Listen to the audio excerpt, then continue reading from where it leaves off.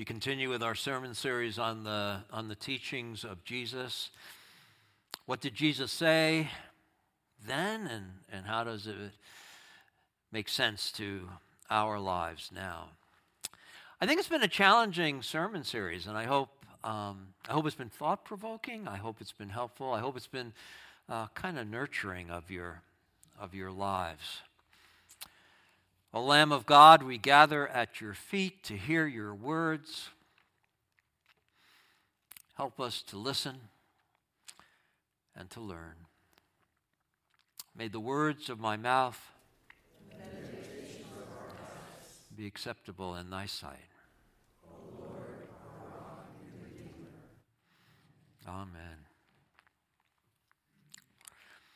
So today we're talking about turning the other cheek.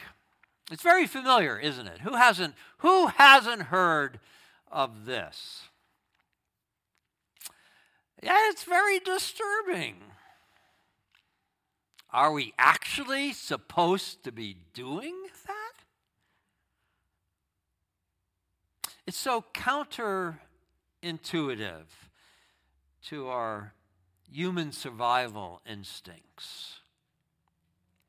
So it must be from Jesus, and it must be for our good, because it doesn't immediately make sense.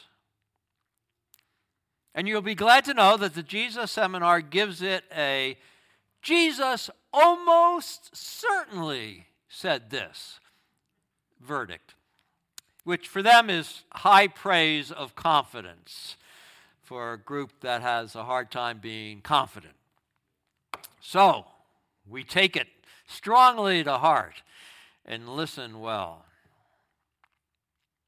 Because it does seem that good things for us usually are hard things for us. Today's passage is part of the Sermon on the Mount. Jesus is teaching about the greater righteousness of the love command, and he explains it in contrast to traditional teachings that folk might have had in their head at the day when they were hearing him. You have heard it said, he says, but I say to you. First part of it is the modeling of the greater righteousness in general, that love shows no partiality, that love isn't predatory.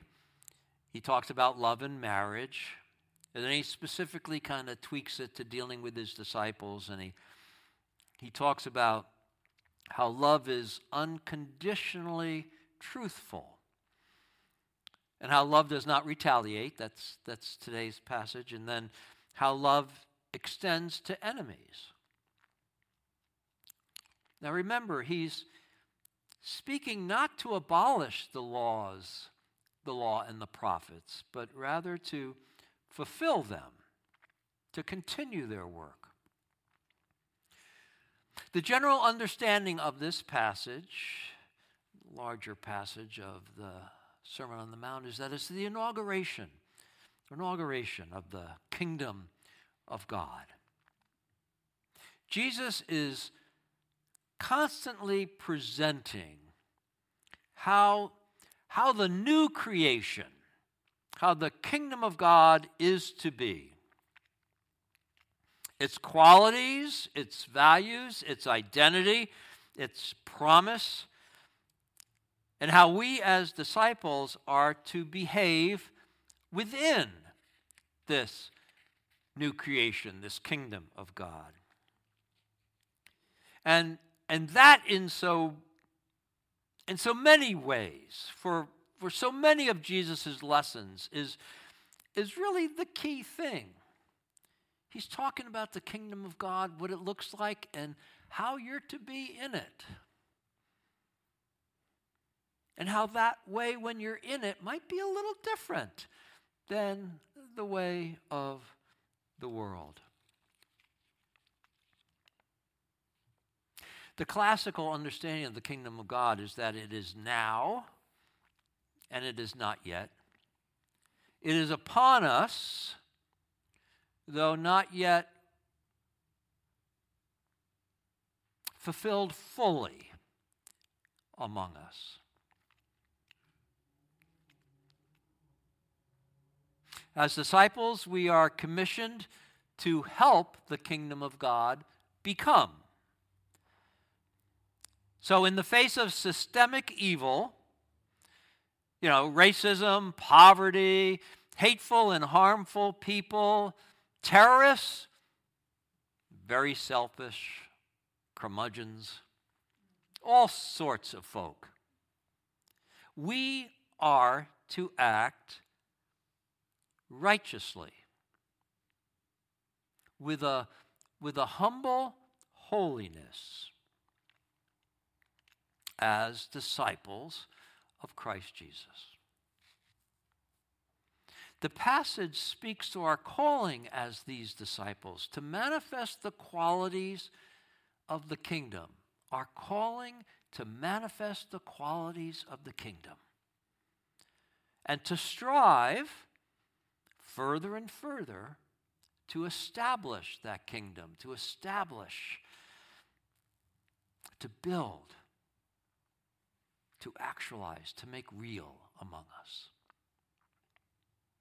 Kingdom maybe is an old-fashioned word, right, back in the kingdoms. What should we call it today? God's sovereignty? That's often used. To spread God's sovereignty where it reigns supreme. Does that help to say that instead of kingdom? That's what we're living into? So when we explore today's passage, it's being struck, that's what you heard read, it's being sued, and it's being constricted.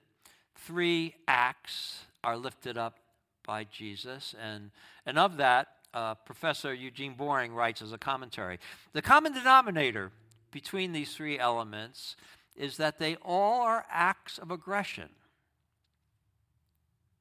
acts of pressure from other people upon someone, upon you, that will get in the way, perhaps, most likely, of your own intentions, your own pursuits.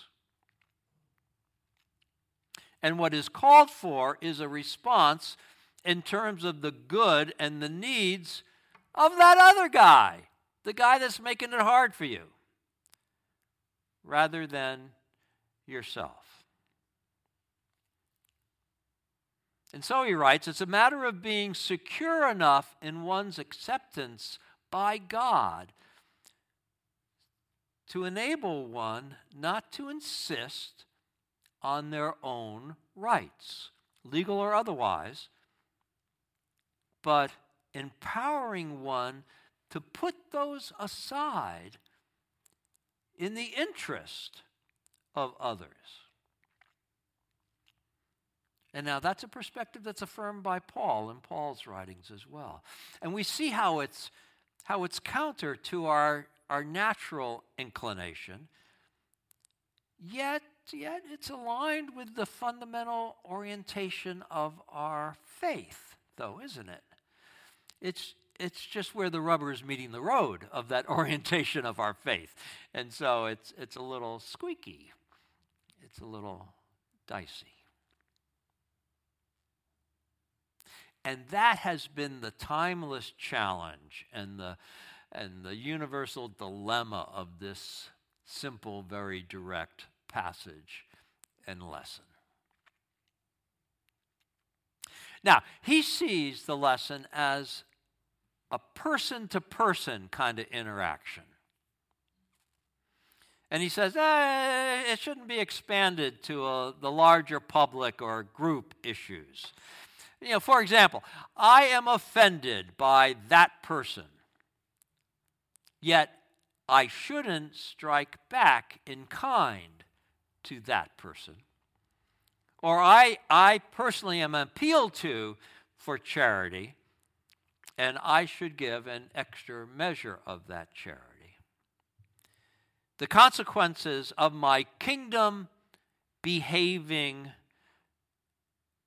affects only me, and then who I extend that goodwill to. My decision to live out my call to love does not injure anybody around me. It's just my own business between me and God and the person that's making the impingement upon me. He tries to make this a little clearer, and he says, cases not covered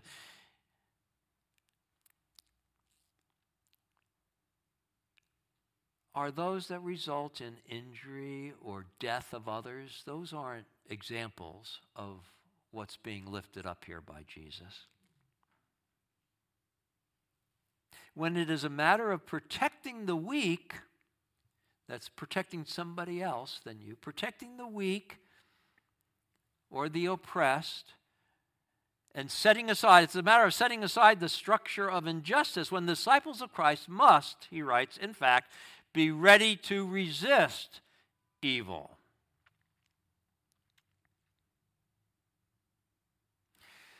But it is a different matter when disciples are called to set aside their own rights for the good of others.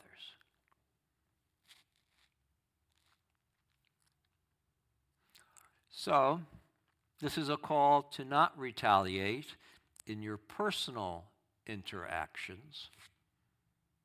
Yet, if you see injustice happening to others, you should oppose and resist it. All right, does that make sense? Yeah, kind of, but I'm not sure. I'm not sure, and I want to tell you why, because I kind of agree with that. It seems like how I've made sense of this, that I'm not going to retaliate, and as I resist evil oppressing you, Linda, for example, I'm going to try to deal with it, though I don't want to deal with it evilly, right? So I kind of hear him saying that. We live in a fallen world. That's the way we terminize it, right? We say fallen world, sinful world. And it does seem, does it not, that we need to find ways to control evil and manage our lives within the reality of this world in which we live. And we have a system of laws, right, with punishments to help guard the good folk from those who behave badly, and to administer a sense of justice, restitution, when wrong occurs. We feel that that's correct. You feel that that's correct.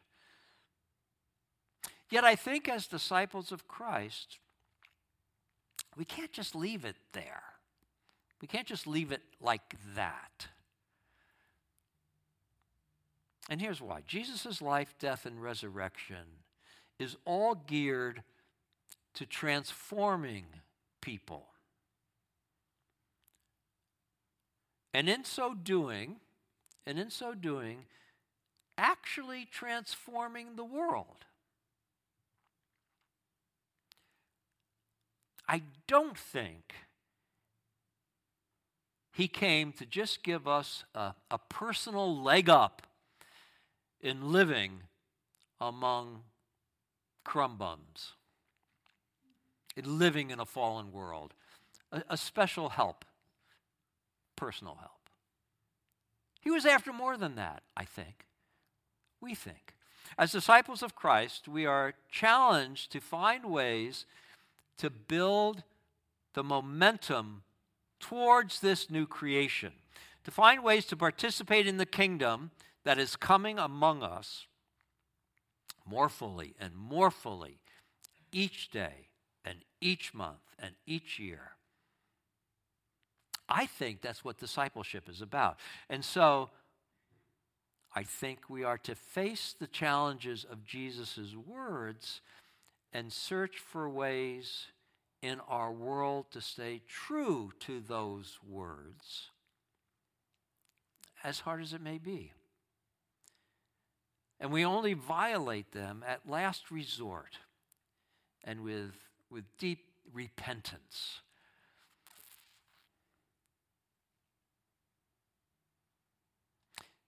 So I guess I would say we live with one foot in the world, picture it this way, and one foot in the kingdom.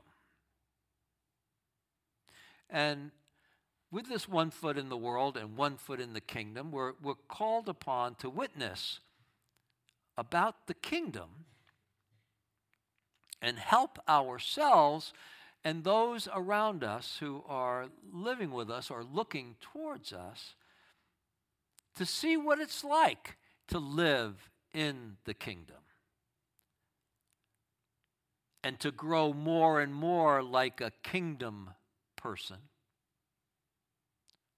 inviting them in the seeing of that to perhaps take that step themselves into the kingdom and experiment with what it's like to live in the kingdom.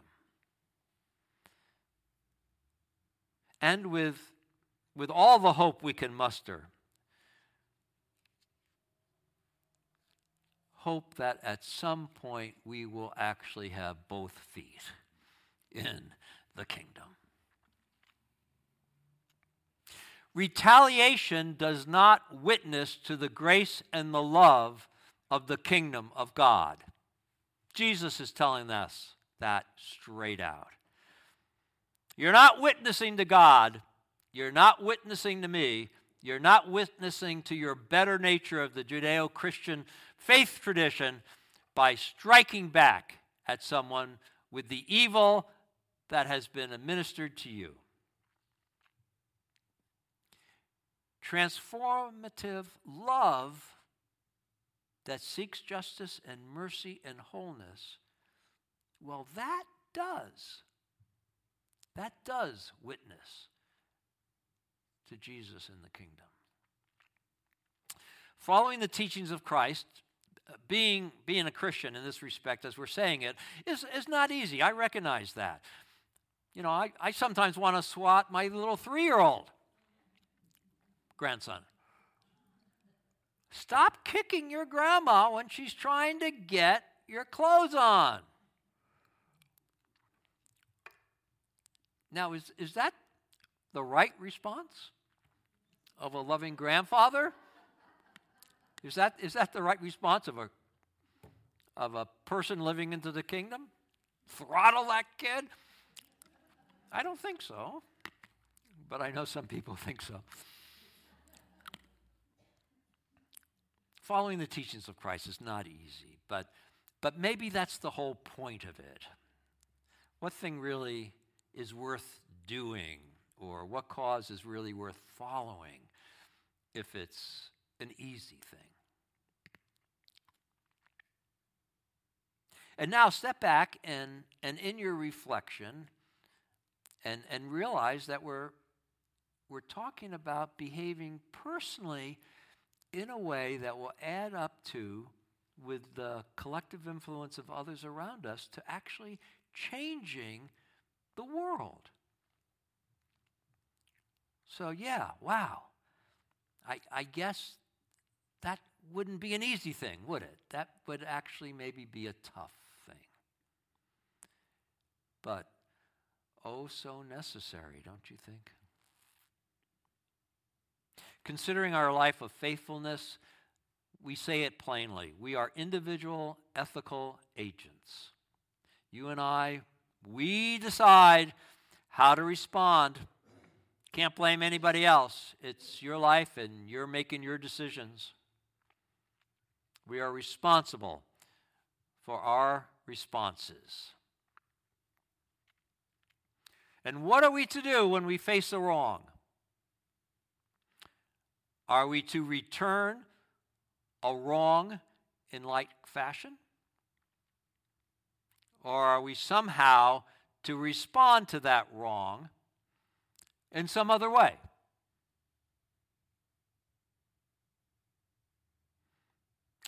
So we are called by Jesus to change the ways of the world and to respond not in kind to evil and misfortune, but to respond with loving, transformative compassion and help.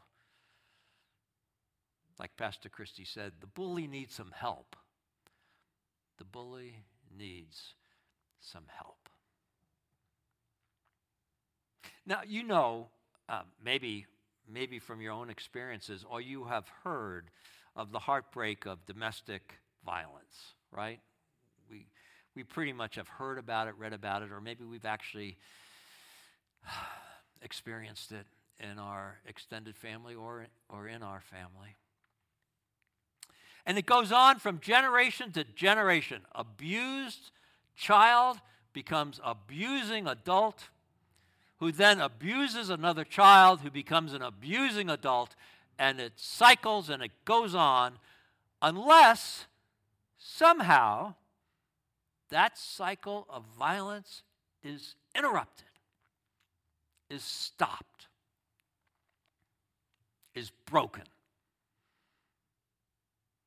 If that abusing adult can get help and can grow and can transform, he or she can break that cycle of abuse, can end the madness in that family.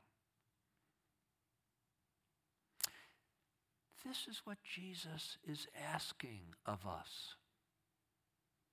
Break the cycle of violence in the family, the human family.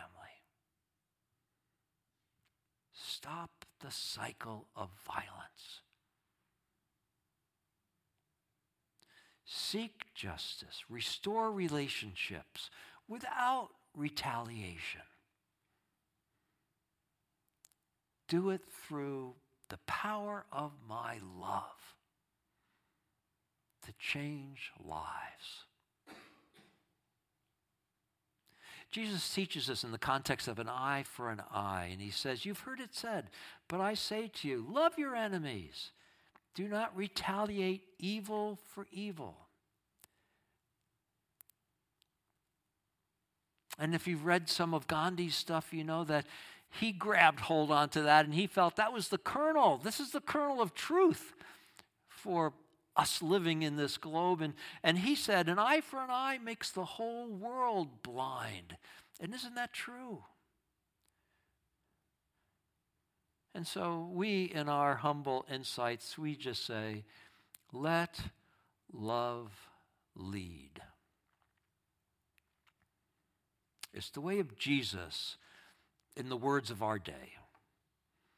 And it will transform you into a deeper disciple and will help do your part in breaking that cycle of violence and transforming the world. Good luck with it. We pray for each other in our efforts. Amen.